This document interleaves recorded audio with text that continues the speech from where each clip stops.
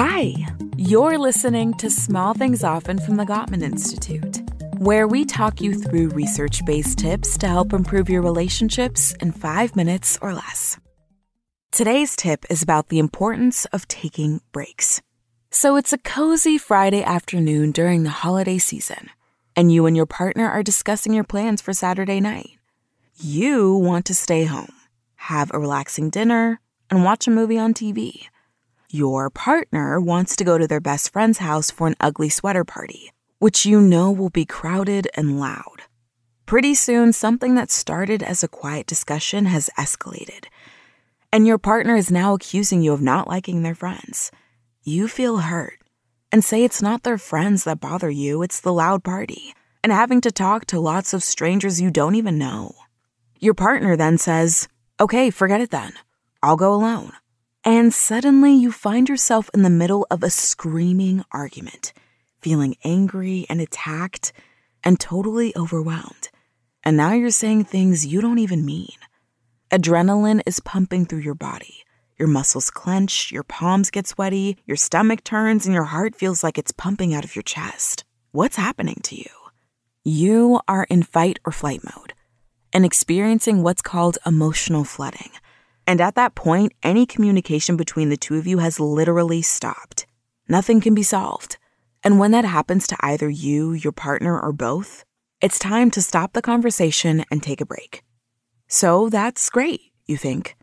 But what does taking a break really mean? What's the best way to pause the conversation? First, timing is important. Make a plan with your partner that when either of you get too agitated during an argument, that you'll take a break. And then continue the conversation within a certain period of time. That should be at least 20 minutes, but no more than 24 hours. Next, remember not to sit and stew and ruminate about it during your break. Don't relive the argument over and over in your head, and plan all you want to say when the break is over. It'll only make you more anxious. Instead, redirect your thoughts away from the argument to help you calm down. Then, figure out what works best for you to self-soothe when you're apart. Getting control of your breathing is a great way to achieve a relaxed state of mind. Or maybe close your eyes and meditate. Or calm down by taking a walk, listening to music, or reading a book. Try different things to see what works best for you. And remember them for next time you need to self-soothe. And if your break is over and you still feel flooded, repeat the process until you feel calm enough to talk. Although you're bound to be triggered from time to time in your relationship, knowing when to take a break and learning how to self-soothe will open the door to empathy, understanding, and positivity. It takes practice, but it's totally worth it. Today's small thing.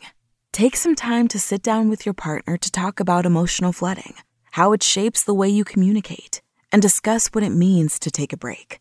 Think about things you each can do to self-soothe, so you can quickly get back on track. Tune into the next episode of Small Things Often for another quick tip from the Gottman Institute, helping you maintain and strengthen all of your relationships.